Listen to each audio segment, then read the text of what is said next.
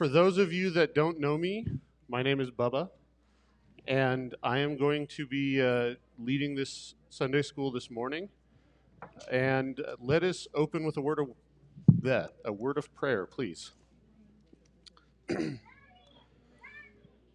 Almighty God, we thank you that we are able to gather here together, that your Spirit is present here amongst us, that we are able to look at the background and the words and the meaning of your gospels, the gospels that testify to your Son, Jesus Christ, made flesh here on earth, for his sacrifice on our behalf and the eternal life that we have through that. We praise you. We thank you. I ask your blessing upon this time, and we say this in the name of your Son and by the power of your Spirit. Amen. Okay, so one thing before I get started. I'm happy to take questions.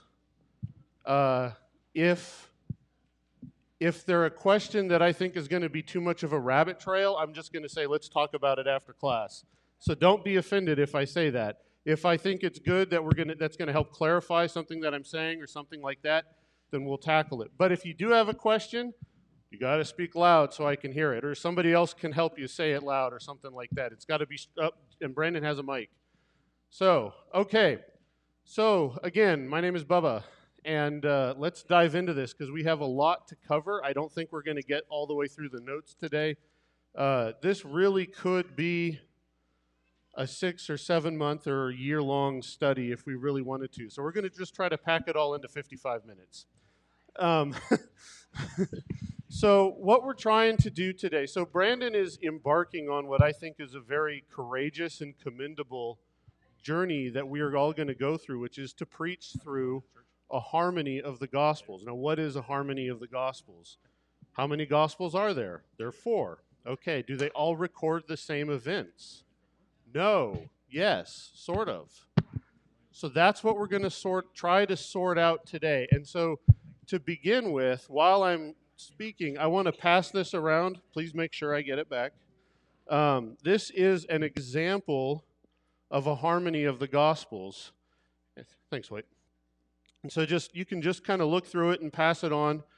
And so what this particular book has done is broken out the events, the life and works of Jesus Christ, there's my pen, into a chronological order, so that then you can see how all the Gospels fit together to form the narrative of the life of Christ.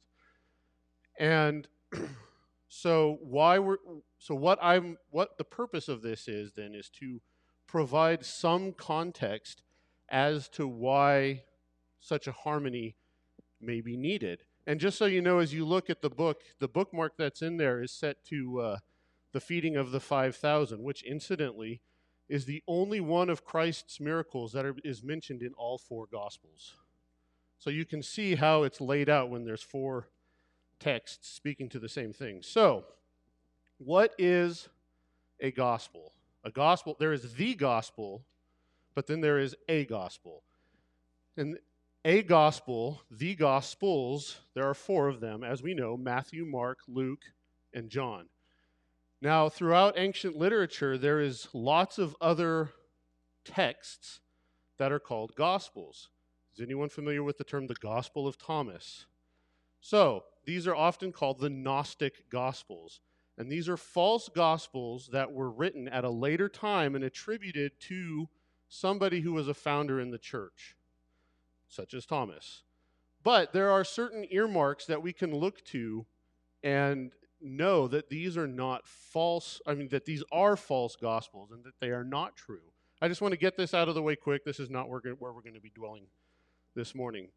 Some of the examples are the date in which they're written, the manner of the composition, the language. Most of the Gnostic Gospels are written in the language that in Coptic, which is an Egyptian language. If anyone's heard of the Copts in Egypt, the Coptic Church, that's the language that they spoke early on in their history. So they're very different from the God. Yes. Oh, I didn't even know what was going on. I have no control over that. Okay. I'm sorry. I didn't even know that was going on. So, anyway, I think they're going to try to figure that out, but I'll just continue on. So we have the four Gospels, the four what we call the canonical Gospels: Matthew, Mark, Luke, and John. And church history and church tradition, and I'm going to mention tradition a few times, and I know for some people that may be a dirty word, but it is an important key to deciphering things, especially as we look at the beginning of the history of the church. So we have the four canonical Gospels. They are part of the canon of Scripture. The canon are the accepted and authoritative, God-breathed works that we accept as authoritative. So for the 66 books of the Bible are the canon. So the four canonical Gospels are Matthew, Mark, Luke, and John. And all of those have a stamp of authenticity that is given to them by the apostles. Remember, throughout the New Testament, we talk about what did they devote themselves to? The teaching of the apostles. So to have the stamp of approval from an apostle is an important point of authenticity for the gospel. So Matthew and John obviously need no further stamp of approval, for they themselves were apostles. But is there an apostle Mark? Was there an apostle Luke? No, there was not. But as Brandon so capably elaborated earlier, and for those of you in second service, you'll hear in a bit, Mark and Luke were both, as documented in Scripture, had apostolic association. So for Mark, he is associated with both Peter and Paul, and Luke is also strongly associated and was a companion of Paul. So their writings were known to the church to be approved by the apostles. And so they become Scripture, as it says, God-breathed. So when we talk about the Gospels, we have two groups that we want to address. There is the first group called the Synoptic Gospels. Is anyone familiar with that term? Has anyone heard that term before? Okay. The Synoptic Gospels, I just want to make sure, because it sounds like Gnostic Gospels, this is not that.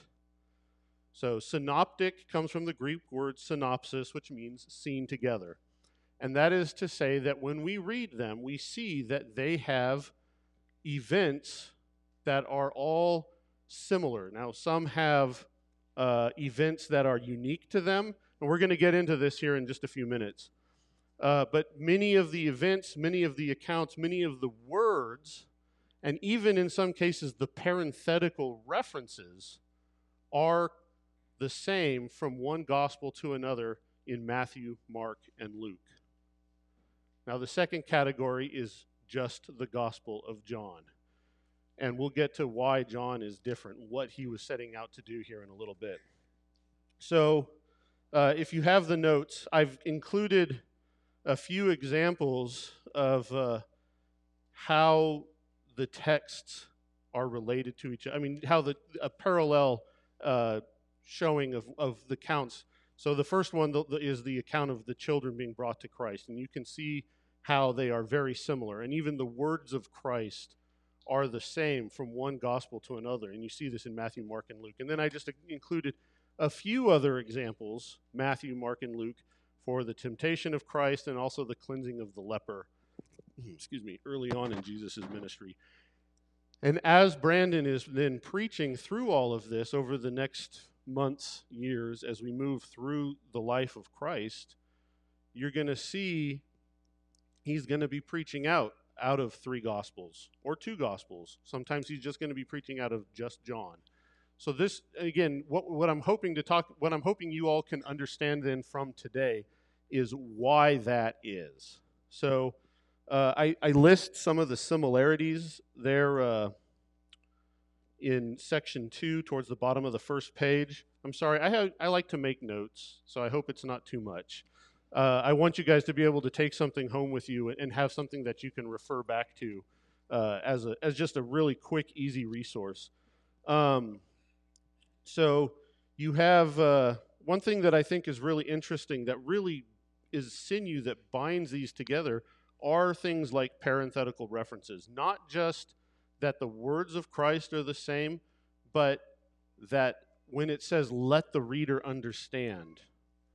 So you have comments like that that are going to be the same in Matthew, Mark, and Luke, or sometimes just in like Matthew and Mark. And when it says, let the reader understand, that's a really important key for us, because does it say, let the hearer understand?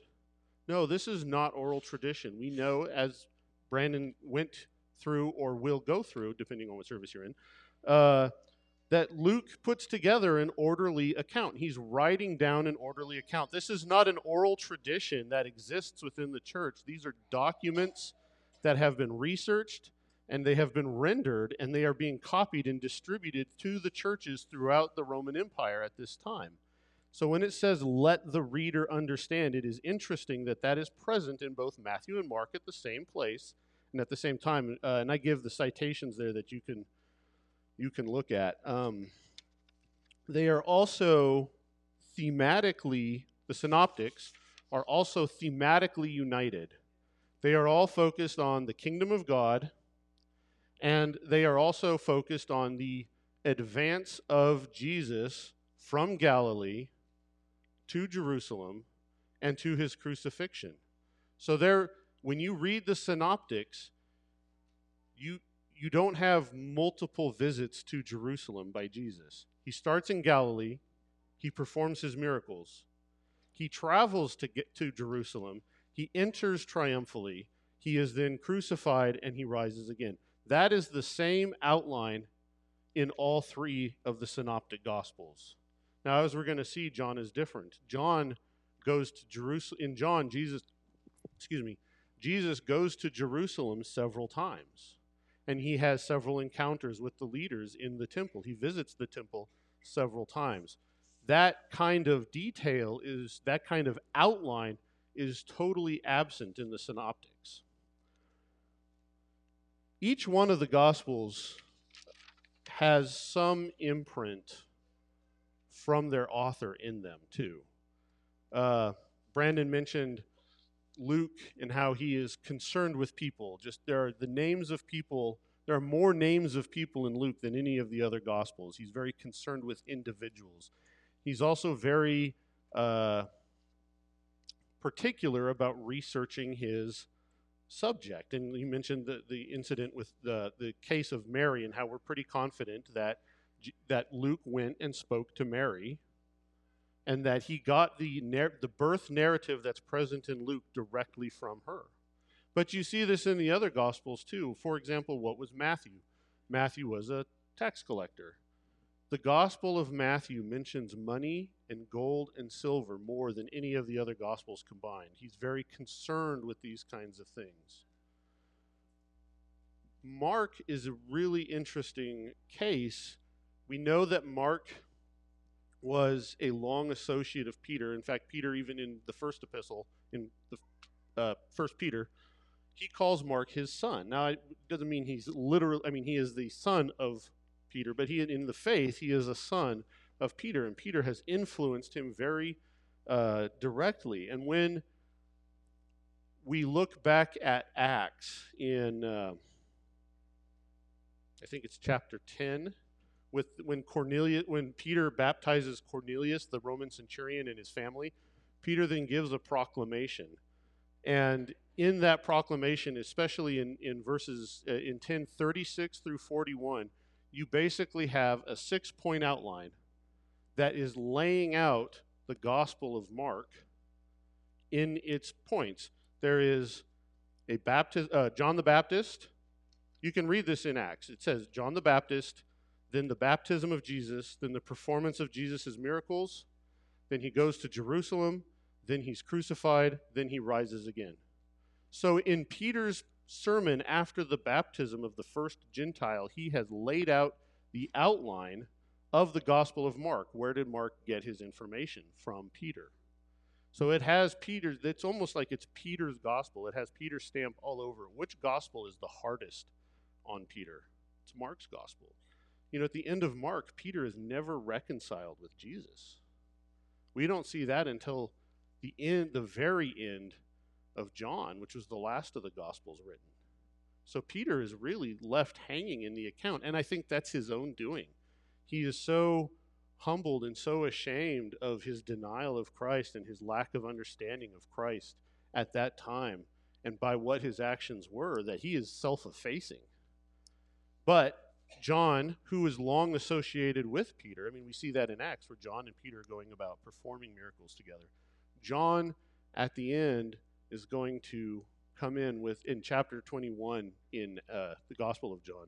He has this really tender account of how Peter and Christ are reconciled at the end. At the very end, Peter is brought back in. I mean, he was already reconciled with Christ. I mean, eternally, and Christ wasn't bearing a grudge, but Peter just, he had this weight, and Christ lifts the weight not just of Peter's sin, but of his own behavior off of his shoulders.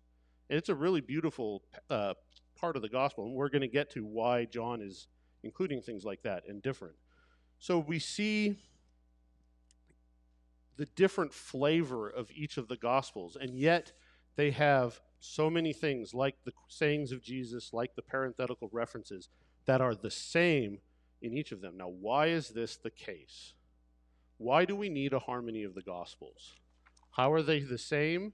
How is it that they are at once the same and yet different and bear the imprint of their particular authors? So if you turn to page 2 of the notes,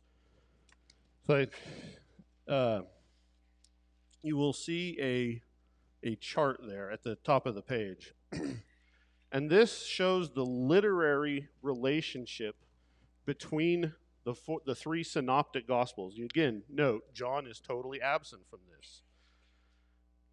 And in this literary relationship, it shows the percentages of not words, but events and material and sayings of Jesus that are shared between the gospels. So we have, I think pretty obviously there in the middle, you have what's called the triple tradition. And that is the material that is shared by Mark, Matthew, and Luke. And you'll note 76% of Mark, the events in Mark, are present in both Matthew and Luke. And then you have a significant chunk of Matthew, 10%, that is shared between Mark and Matthew and only those two Gospels. It's a smaller chunk for Luke. Only 3% of Luke and Mark are shared between just those two Gospels. But then you look at the bottom of that graph, and you have what's called the double tradition, which is roughly a quarter of Matthew and Luke are the same. They share words, like significant chunks of the Sermon on the Mount are present in both Matthew and Luke. So you have some similarity or some shared material in those two Gospels. Now, only 20% of Matthew is unique to Matthew. So 80% of that Gospel is present in either Luke or Mark or both of them. It's a little bigger with Luke. 35% of Luke is unique to Luke. So 65% of that Gospel, though, is shared between Mark and Matthew or one or two of the others. So either all three of them or one of the other two. So you have this very strong link that is tying them all together. Now, where does that leave John? John is in a totally different place. John was the last gospel written. Some people say it was written in the 60s in the first century. So, 35. Well, we'll get into the dating of everything in a little bit. So, I want to read to you, Clement of Alexandria was a leader of the church in Egypt at the end of the 2nd century. So he's writing about the year AD 180, 175. And he says, last of all, John, seeing the facts were set forth in the Gospels, and at the insistence of his disciples and with the inspiration of the Holy Spirit, composed a spiritual gospel. So John is operating on a totally different wavelength with a totally different purpose than the other Gospels. 92% of the events that are in the Gospel of John are only in the Gospel of John. So you have only a few things that are shared between all four Gospels. Now, those are things that you would not be surprised what they were. I mean, there's the baptism of Jesus, there's the feeding of the 5,000, there's the crucifixion, parts of the passion of Christ, and the resurrection. I mean, and other than that, what happens in the Gospel of John is totally unique to the Gospel of John. Well, why is that? Well, that's because John is writing with a different purpose. He is writing what Clement says is the spiritual gospel. He is not as concerned with the life of Christ. That's not to say he's not concerned, but that is not what he is writing about. He is not trying to record the facts of Christ's life on earth. What he is concerned with is the divinity of the Son of God. He is concerned with who Jesus is in an eternal sense, that he is the Son of God, that he is the second person of the Trinity, and we're going to get into Trinity next week. Excuse me. He is concerned, he has what we call the high Christology. He is talking about things in a much more theological matter, and that is why John, the other authors of the Gospels are called evangelists, and John is also called an evangelist, but he alone among them is called the theologian. So he is writing with a different purpose. And if you go and you read the letters of John, especially 1 John, which I think is a phenomenal book and one of the most overlooked books in the entire Bible, 1 John is just loaded with a theology of the divine nature of the Son of God, with love. I mean, love in the theological sense, and that's a whole nother conversation. But all those themes that you see in 1 John, it's almost like it's a distillation of what you see in his gospel. And he's very concerned with these things. And let me tell you, love in when you get into John's theology is deeply rooted in the doctrine of the Trinity, which I know is not something we always talk about, but we're going to talk about that next week. So that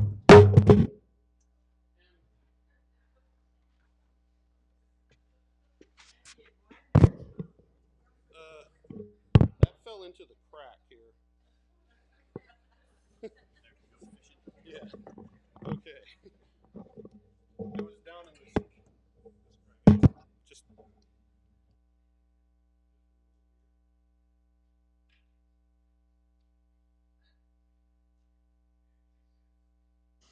Okay. I'm going to put it in my pocket so that it won't fall out this time. I think that was just God wanting to punctuate talking about the Trinity. Okay, that was just, I said we're going to talk about the Trinity, and I dropped the mic. No pun intended. Okay, can you guys hear me? Okay, sorry about that. That just totally derailed my train of thought. Okay, so I mentioned before how the Synoptic Gospels are, their framework is roughly the same in all three of them. Jesus is in Galilee, he performs the miracles, then he journeys to Jerusalem, he enters the city, he's crucified, and he rises again. And in John, we see again something totally different. We see Jesus going back and forth from Galilee to Jerusalem. Now, does that mean that one is right and the other is wrong? No. It means that the authors of the Synoptic Gospels had a framework and a purpose for what they were trying to teach, and they recorded the events that they felt was necessary to preach the gospel. Now note that, and we're going to get into this here in just a moment, but my contention is, and I am relaying this to you, but I assure you, standing on the shoulders of much larger giants than I, so this is not just coming from me, But Mark, the Gospel of Mark was more than likely the gospel that was written first. And that gospel is coming from Peter. And Peter is laying out the framework at the very beginning stages of the church. When he baptizes Cornelius, he lays out the framework that Peter feels is necessary for the gospel to be preached and people to be brought to salvation through the knowledge of Christ. And Mark reflects that gospel, that message. And then Luke and Matthew are going to take that framework and embellish it and expand it. But the framework is going to remain the same.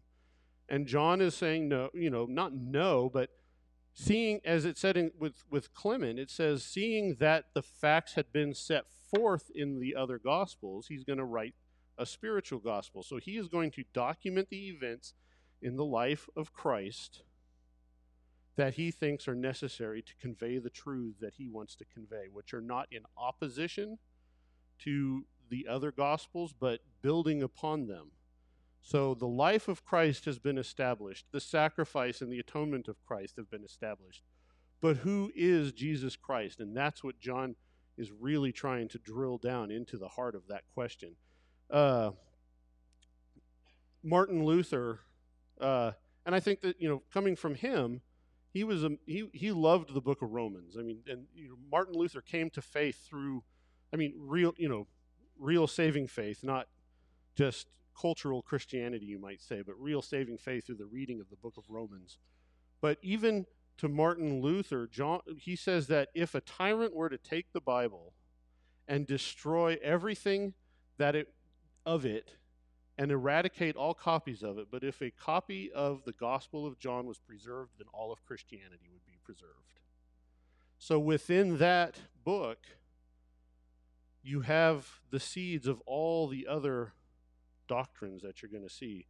And we're not going to get into this today, but there's also, when they say John, there's a strong affinity between John and Paul.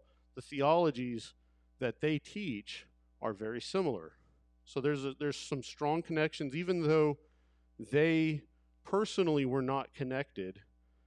What they taught was very closely united. And I think it's interesting, too, that where did John end up at the end of his life? Outside of Ephesus. Where did Paul spend most of his ministry? Around Ephesus. I mean, around that part of Asia Minor in the Roman Empire, what you would call Asia Province. And, John, when Jerusalem is destroyed in the Roman wars, then John is going to leave Jerusalem and he's going to go where Paul had ministered and sort of pick up the reins from what Paul had been doing there. And so I think it's natural that you see this strong theological affinity between the two. And John is different in other ways, where the synoptic gospels really focus on speeches that Christ makes, like the Sermon on the Mount is the classic example. John uses a totally different approach, and he uses what we would call a discursive format, where he is discoursing with other people. Think about John and Nicodemus. So John's not preaching to Nicodemus. Nicodemus is asking questions, and and Jesus is answering them. Or the woman at the well, or the really great one, which I think is the greatest body of sayings by Jesus, personally, is what we would call the farewell discourse, which is in John 14 through 17. During the night before he's about to be crucified, he's celebrating the Lord's Supper and he's walking with the disciples, and he gives this long discourse on a variety of things. But it's not just Jesus just preaching to them. They're asking him questions. His disciples are asking him, and then he's answering, and then they'll ask again, and then he'll answer at length, but they'll ask again. And that kind of format is unique to John. And it really plays also into the fact that John is a much more reflective gospel. So he has had a lot more time to digest the events that he witnessed himself as we move away from the crucifixion and the ascension of Christ. The Gospel of Mark, I would contend, was written within 20 years of Christ's crucifixion. John was written anywhere from 40 to 50 years afterwards. So it's the last book, one of the last books of the New Testament to be written. But he's also in a position now to be looking back And you see it peppered with statements like, they did not yet understand what he was saying. Or now we, to paraphrase, now we understand what he meant by what he said in this passage. So John is much more reflective than the other gospel authors are. So, and I give a few examples of that, but you can look up the passages yourself. That's on the last line of the second page. So moving to the third page, then I give some examples also. If you look at that chart of the thematic differences, an example, and there's a lot of other, we could break out pages of these kinds of accounting in the use of the terms in these Gospels and other parts of the Bible. So one example that I focused in on was eternal life versus the kingdom of God. And you'll notice Matthew, Mark, and Luke use the term eternal life 7, 4, and 5 times, whereas they use the term kingdom of God 55, 20, and 46 times. Now with John, it's converse. John uses the term eternal life 36 times, and he only uses the term kingdom of God 5 times. And you see this reflected in Paul's letters, which Paul is, again, very closely united with John theologically. And then you also see this in John's letters and in Revelation, which John also authored. You see eternal life being a dominant theme, in the kingdom of God being either a minor theme or not even in John's letters, not even used at all. So you have in apposition, not opposition, but an apposition of thematic material that John is driving at different points. He has different purposes. And, part of why I want to bring this to your attention is I want you guys to be able to have this in the back of your mind when you read the Gospels. Say, Mark's doing something different. What is he doing? John's doing something different. What is he doing? And as Brandon preaches through this, this is some of the stuff that's going to be coming out as we see because on any given Sunday, he could be preaching out of 1, 2, 3, or all 4 Gospels. So it's not just an exegesis of one Gospel for the life of Christ. It's going to be all 4, but you don't know what you're going to get every given Sunday because they're recording different things at in different times of his life, and sometimes there may be multiple accounts or sometimes one. So now I'm going to shift gears for about 20 minutes, 25 minutes. And I want to talk about what the relationship between the synoptic gospels is and the dating of the gospels, and how we have some idea or a lot of idea of how they came to be. So before I shift any gears, are there any questions on John or just the basic framework of the synoptics or anything like that? Am I just shotgunning too fast through this? Yes.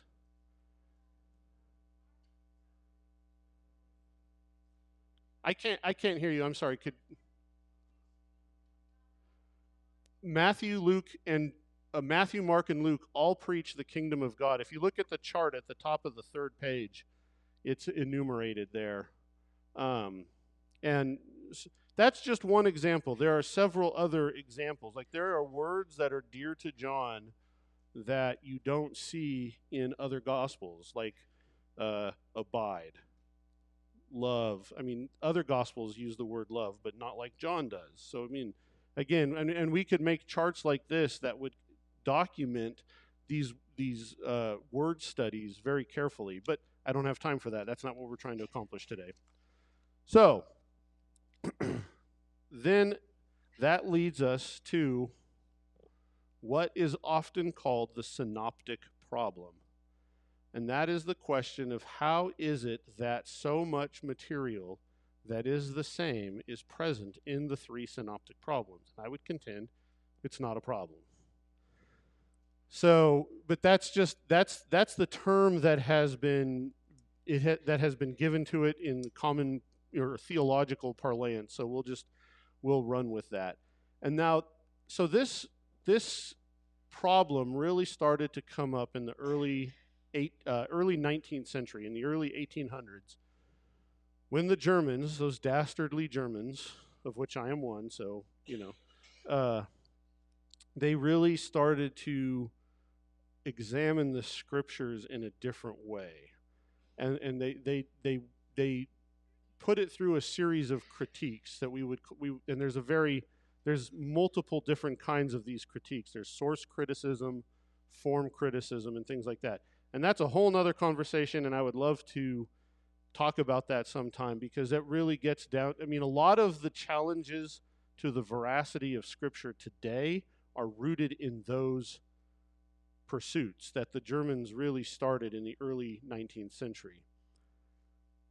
One of the things, so in looking at form criticism and source criticism, what they started to do was look at the Gospels and say, how is it that literarily these are similar?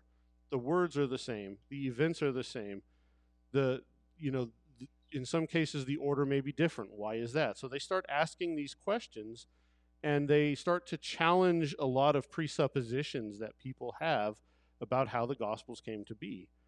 Most people then, and even to this day, would subscribe to what people would call the independence theory, that the Gospels, each one, just kind of came into being on their own by themselves. And most of that is ascribed to because it's not really thought about, or it's not really being addressed.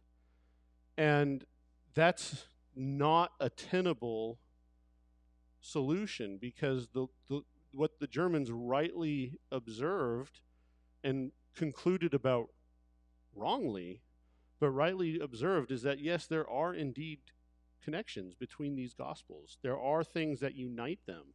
The three synoptics, not John. John is, again, off on its own.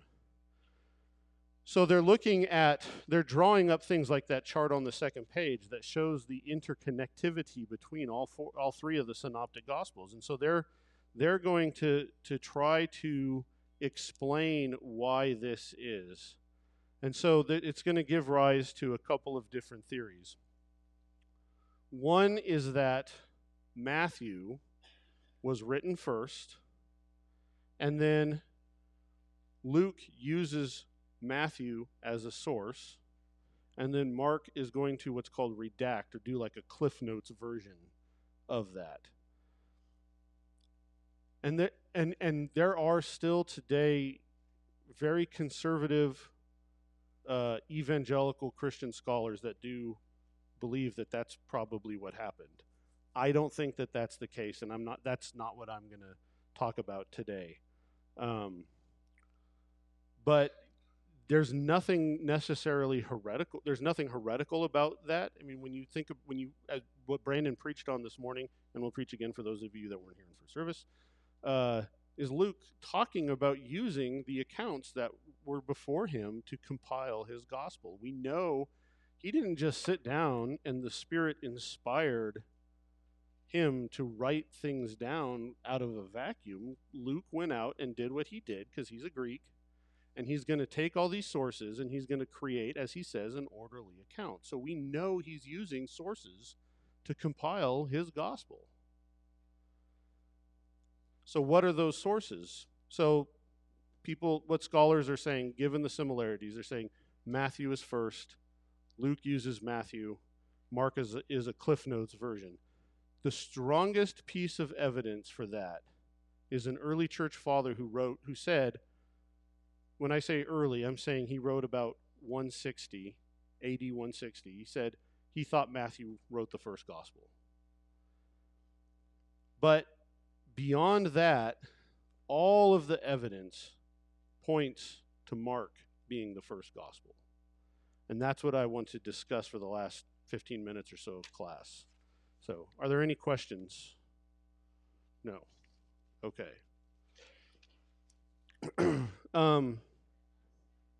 So what was that?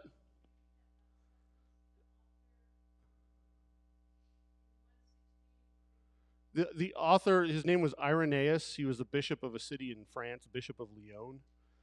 In about 165, 170, he said that he believed that Matthew was the first gospel written.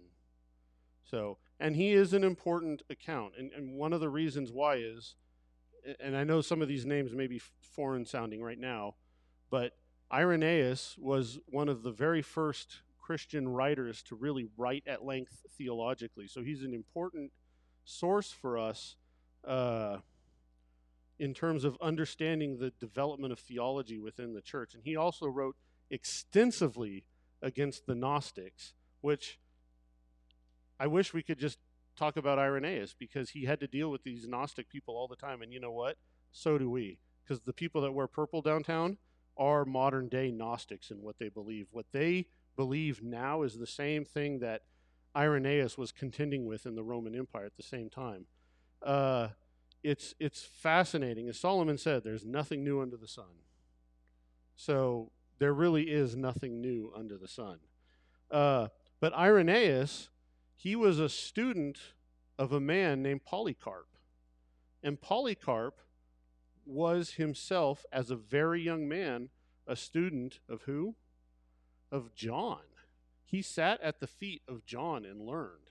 So Irenaeus is writing as a man who learned, who was led to the faith by a man who learned from John. So I mean, there's a very strong apostolic connection between them. So we disregard what he says very soberly, but he said he thinks that Matthew was written first. But we can be pretty solidly certain now that Mark was actually the first gospel written. And Mark is then going to be a source for both Luke and Matthew. So that takes us to the last page. Any questions? I'm just trying to kind of blast everything out at you guys. I'm sorry that there's so much. And I'm happy to talk about any of this in greater detail later today or tomorrow or a month from now. But 2 months from now, forget it. That was it. Yeah. I'm happy to whenever. What was that? It's very possible or probable. So there are a few reasons. I mean, now I am going to give you the Cliff Notes version of why Mark is not just a Cliff Notes version of the other two synoptic gospels. So one of them is the argument from length. And if you look at that chart there on the last page, it shows the number of verses in each of the three synoptic gospels, and it shows the number of words in each of the synoptic gospels. And you'll note that in both reckonings, Mark comes up considerably shorter than the other two. Yes?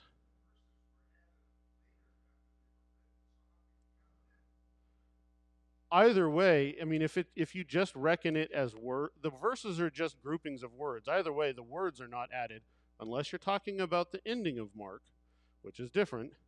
And sorry, I probably shouldn't even bring that up.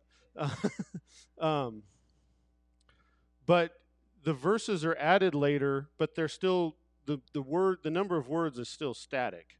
So the verses are just measurements of the numbers of words. In effect, it's a different way of measuring the number of words as a result. But you can disregard the verses if you want. Just look at the number of words. You have in both Matthew and Luke almost 20,000 words, and Mark has just 11,000 words. So it's considerably shorter. Yes?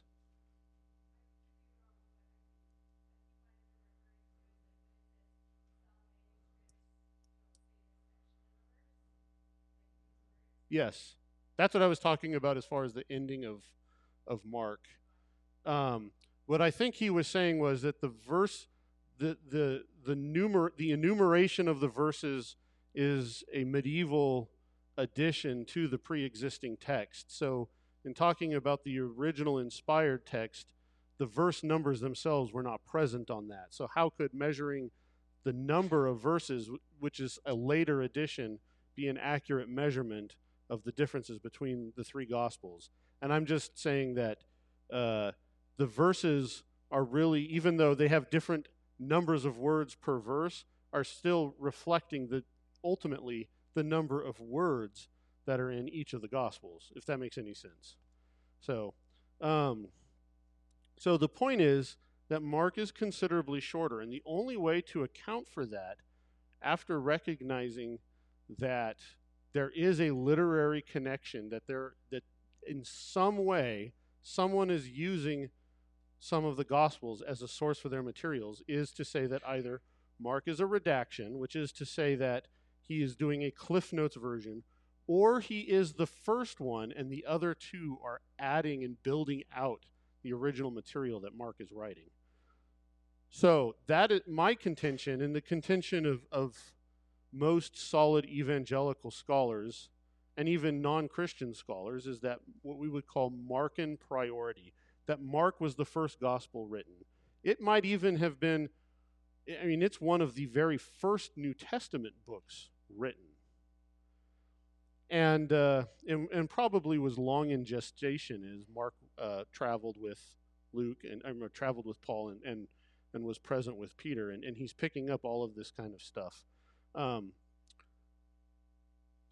there are other pointers within the Gospels that give us clues as to why Mark was more than likely written first. One of them is you'll note in section B on the last page, it says Mark uses rough colloquialisms and bad grammar. So Mark's Greek is actually really rough, but he also uses a number of Aramaic words. Now, which language did Jesus speak? Aramaic. Well, he probably knew Greek and Hebrew too, but the Aramaic was the common tongue that people spoke in at that time in that part of the world.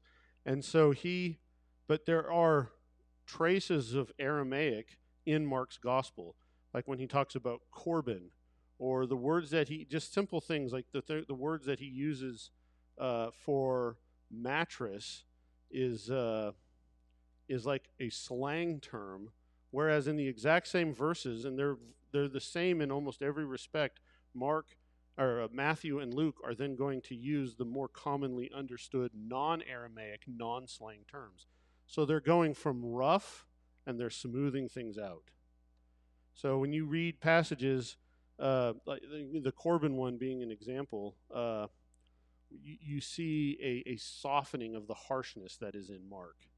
And there are places where the grammar is corrected in many cases. And another example is right after the baptism of Jesus.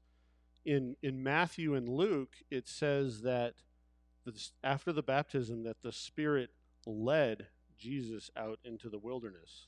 But what does it say in Mark? It says that the Spirit drove him out into the wilderness. I mean, what does that mean?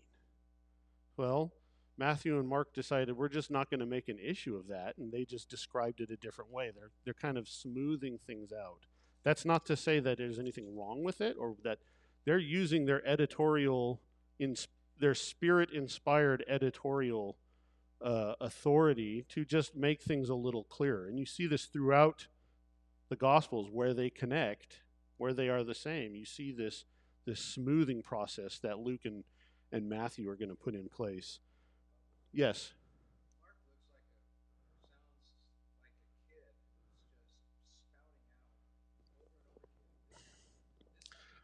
and over again. Yes, there is an immediacy in Mark that you don't see in Matthew and Luke. You're absolutely right. I mean, Matthew and Mark, Matthew and Luke, the K is killing me. Matthew and Luke, they definitely take their time and have a much longer gestating narrative. And even things like Matthew and Luke both are the Gospels that contain the birth of Christ. Where does Mark begin? Mark begins with John the Baptist and the baptism of Jesus. But both Matthew and Luke, got it right, you can see they're adding on to the narrative structure that Mark already had in place. So they're going to say, okay, we know Jesus is going to get baptized. What happened before? How did we get to the point where he is getting baptized and his ministry is being inaugurated? And incidentally, where does John begin? Brandon's gonna preach on this next week. John is the book. I always ask, what book in the Bible started the earliest in time? John, not Genesis. Genesis is in the beginning, but John begins even before the beginning.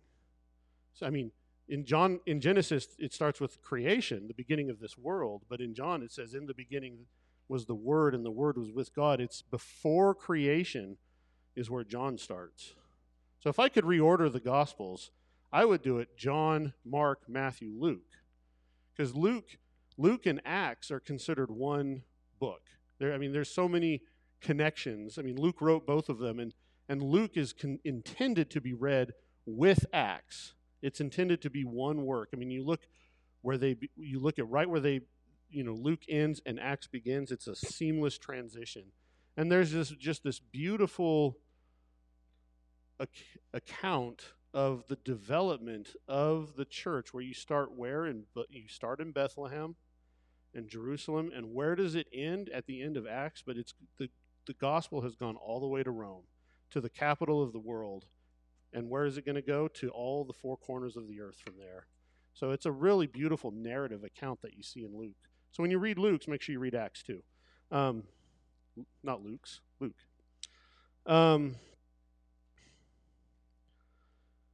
I can't go through all of these points. I've only got about 5 minutes left. So I would encourage you all to look at those points, and I would be happy to discuss them further, or I would be happy to suggest some additional reading.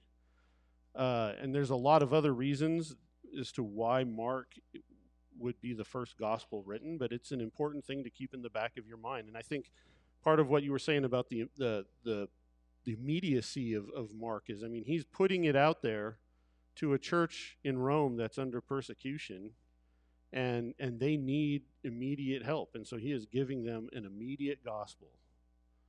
And why, how that the occasion and the purpose and the time and location of the writing of the Gospels is very important to unlocking what the authors, what the evangelists are trying to say in their Gospels. And that's what Brandon is going to be doing for us over the next several years. But in the end, why does this matter?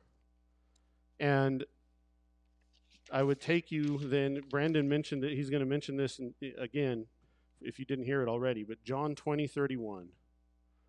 But these are recorded so that you may believe that Jesus is the Christ, the Son of God, and that by believing you may have life in his name. And while that is being said specifically of John's gospel, he is saying that about what he has written. The same is true for all four gospels. They were all written so that you may believe and have life in his name. So I really hope that this has given some idea of to why when Brandon is preaching, you're going to see different gospels being present in his sermons, and why the harmony of the gospels has different things at different books at different times. And there's a lot of richness and depth, and really, figuring these things out and understanding them as we read them really helps us to drill down into the heart of God and to know him better. And that's really what we want to do. So, are there any questions? Can you just briefly, I know it's a big topic, can you talk about just the author of each gospel and why they wrote to who they wrote? Oh, yeah. Thank you. So John, well, let's get to John last. So let's do them in order. Mark is he's writing in the church in Rome, and he's writing to a church in persecution. So he is writing not just to Gentiles, but to Roman Gentiles. And we know this from a few different things. And I won't go into that. But I just don't have time. But he is writing to a church in persecution made up of Gentile Christians located in and around Rome. Matthew is writing to Jewish Christians. So Matthew is the Jewish gospel. It is filled with the Old Testament more than any of the others, even though the Old Testament is not absent from the others, but Matthew is steeped in it, and it is the most Jewish of the Gospels. Luke is writing to the Gentiles. He is writing to all believers that have been outside of this particular community, and to Jewish Christians as I mean, it's the truths in it are universal, but that's who his audience was at that time. I mean, you could broadly say, and it is often said, Luke is writing to the Greeks, but it doesn't mean you could be Egyptian and still be Greek at that point in time. And then John is just like I've been saying, he is doing his own thing. He is not necessarily writing to a specific audience as he is, I think, the most timeless of the Gospels. He is really trying to emphasize the divinity of Christ regardless of who you were, regardless of your ethnicity, regardless of anything. And John Calvin even says that the Gospel of John is the key to unlocking the other Gospels. So it really is a critical book in the canon of the Bible. And I can't encourage people to read John and 1 John enough. It's a beautiful book. It's a phenomenal book, and it's so overlooked. So let me close in prayer. And if you have any questions, feel free to accost me afterwards. So thank you all for this time, too. And thank you to Brandon and the leaders, the elders, and for giving me this opportunity. I hope it's been helpful. So, Lord, I thank you for the evangelists. I thank you that you inspired them, that they documented the life of your Son on earth, Emmanuel. I thank you that we have read them, that this was written for us, for all believers at all times, and that through that we have known more about you and your Son and your Spirit. So we thank you for this time, and we praise you, the great shepherd of the sheep. Amen. Thank you, everybody.